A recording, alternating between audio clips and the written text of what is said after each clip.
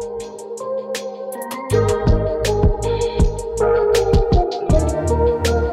everyone, welcome to Appetite for Distraction, a podcast dissecting music and tech. I'm Yash. I write a newsletter called Appetite for Distraction. And I'm Maarten. I write a newsletter called Music X. The music industry is often considered to be a broader part of the creator economy, but on closer inspection, it really isn't. It's still plagued with old remnants from the legacy music business. We went from ownership to access, but we still see that the top 10% of artists are driving 90% of music consumption. I saw recent news that 100,000 tracks are being uploaded on Spotify. So more people than ever before are creating music, which is great, but it still happens to be winner take all. The social and financial rewards are still accruing towards the top 1% of artists. On the other hand, some folks claim that Web3, more specifically things like music NFTs and DAOs, have the potential to change this. Yeah, but Yash, music NFTs don't actually exist. Music NFTs are cryptographic records representing the ownership of files that exist elsewhere. They represent ownership of a digital asset and not the asset, the music itself. Okay, so think about your house, for example. What proves your ownership of the house? The fact that you possess the physical house itself? The fact that you physically reside in that house? Or a piece of paper given to you by the government signifying that you own the house? Music NFTs may not exist in a formal sense because the music itself is not really connected to the metadata of the NFT. But they do exist in the sense that there's this whole blossoming economy for independent artists mostly who are connecting with the people that collect their NFTs in a whole variety of different ways. So these artists get to experiment with different release strategies, various layers of ownership and government all around their art and their careers in general. Many people see spending multi-million dollars on NFTs as totally irrational, but doesn't the same count for spending millions of dollars on a piece of art that's just like ha-ha in a very specific font? I mean, the underlying question is this, really. Why would someone want to own a specific piece of music today if most of it is totally available on demand? So let's explore 3 reasons why individuals own anything. This was derived from a great tweet by Sam Lesson. Reason number 1, financial capital. Individuals might be willing to pay money to own an asset today with the hope that it accrues value or becomes a source of cash flow in the future. For instance, fans buy copyright-backed NFTs in the hopes of future royalty earnings, which is cash flow, hope that the value of the NFT increases so that they can sell it in the future, so that's a future sale, or exclusive rewards, so backstage passes, gig tickets, merchandise, etc. So financial savings. And then the second reason would be social capital. You see like lots of people writing in various places in the media that buying JPEGs for these thousands or millions of dollars is totally irrational. There's a mistake in that thinking, though. They're missing the importance of this social capital, right? So you have status, you have community. These have always played a super important role in our culture across the world. And the music industry is no different. If anything, music NFTs are like the ultimate enablers of social capital. So we can analyze these dynamics and they will help explain all sorts of online behavior that would otherwise seem irrational. We are all status monkeys, as Becky McCormack said. So you can buy this pixelated JPEG for 100K.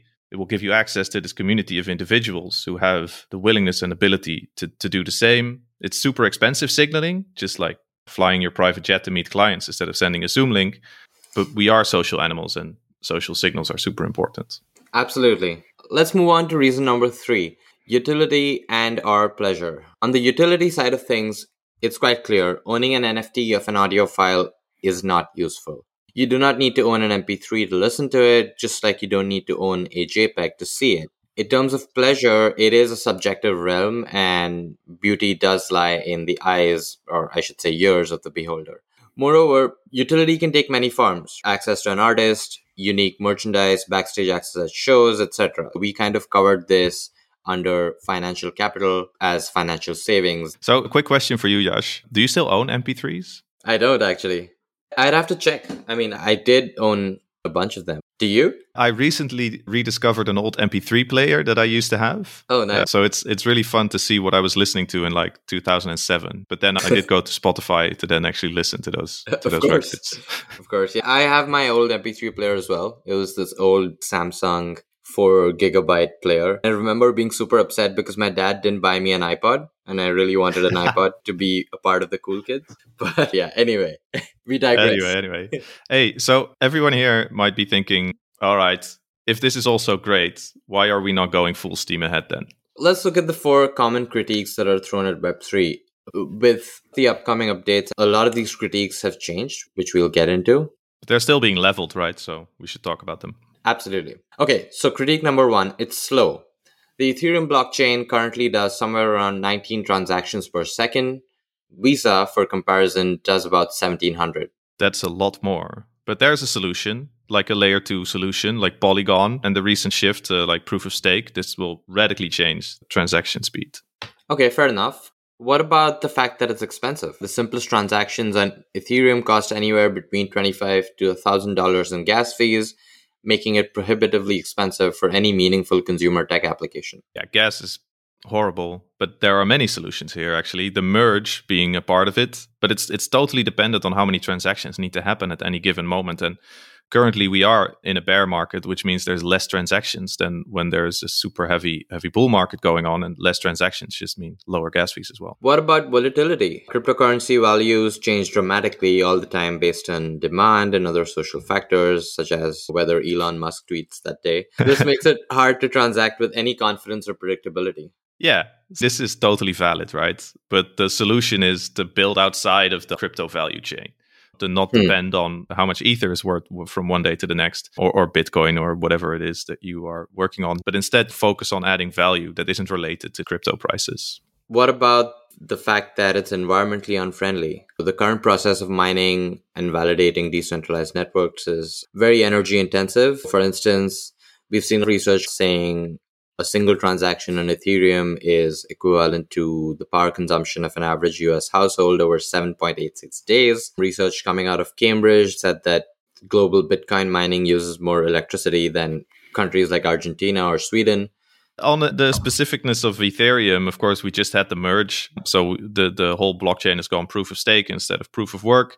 This means that like any new transaction does not have to be approved by every single validator on the network, but only by a designated number of them. This speeds up the network, but also brings down energy consumption by 99.5%. All right, Maarten, all of this sounds great, right? So I guess let me ask you on a more existential level or a more philosophical level, why Web3? I mean, this is my favorite question of all. I talk to people, whether they're artists or people at labels or just founders. This is the number one question everybody should ask themselves. Why do you want to do this on Web3? Crypto does financialize everything. It's also an opportunity to totally rethink how we work together, how we think about ownership, how we organize communities. So this question should be the first question that any musician, any label, any manager or startup wants to ask themselves, because it's just not easy to do this, right? So if you can actually do what you want to do with these Web2 frameworks and tools, then why spend all the time learning new ones? And then also having to teach them to like your fans and your community. There's just a ton of different rails and tooling. And if you want to raise money, you can do that through a Kickstarter. But there is value in Web3. And it is the strongest when it concerns community. Tokens, for example, can become indicators of status. They can become a layer of identification in a community. They can become a tool for participation and a way to establish a community that doesn't actually necessarily exist just out of consumers. Yeah, totally. I'm on the same page, as listeners might imagine. For me, I think the main thing is that until now, the unpleasant reality of the music business was that what's good for the consumer and what's good for the creator were often located on opposite ends of the spectrum. Financially supporting music creators and helping build a healthy middle class of artists was in stark contrast to financially investing in music creators, hoping for the value of their copyright to increase. These were two very separate realms. And for me, the exciting thing about Web3 is that it promises to change that. Creators and fans can win together. Of course, a question worth asking here is, what does winning actually mean? Web3 has the potential to fundamentally change the music industry as we know it, but with all the hype and media buzz, it's very easy to get distracted and lose sight of the bigger picture here. Exactly. So this is what we've tried to do in several minutes that we've been talking is like, what is the big picture here, and how can we demystify how people should look at and interact with something like a music NFT? Totally. Just to add on that, I do feel like this whole movement feels new and exciting, and that's what art has always been. I know that there's a lot of talk about AI assisted creation and things like that now. I was reading this fascinating piece in The Atlantic that was kind of talking about the pushback against photography. A lot of painters pushed back against cameras when they first came out. It took a very long time for photography to be considered an art form. Art has always been about pushing the envelope, and Web3 seems to be doing that. This whole community of artists, it's a very small community, by the way. It's like 15 to 25 musicians really kind of pushing. Of course, there are a lot of other musicians experimenting with Web3, but you see the same 15 to 20 names over and over again. They're almost rethinking what's possible in music, right? They're looking at this traditional model and saying, this is not the way we do things, and we need to find a new model. The people who kind of get caught up in discussions about whether it'll succeed or whether it'll fail are kind of missing the whole point. Just the attempt to rethink these existing models and these existing structures is a productive and a meaningful effort. Yeah, definitely. And if it means at the same time that the whole idea of winning, Yeah. like you just earlier said, is something that you can start doing together, right? Yeah. You can find a community of people and surround yourself with them who will and you as an artist in ways that were definitely not possible before. And that is where the most value lies. Yeah, absolutely. This is exactly what we're trying to do, right? The whole idea with the podcast is to demystify a lot of these things, talk about this world, talk about what's happening in this world. We do want to bring in artists, we want to bring in founders, investors, any person who's deeply thinking about the space and deeply thinking about how technology can move the music industry forward.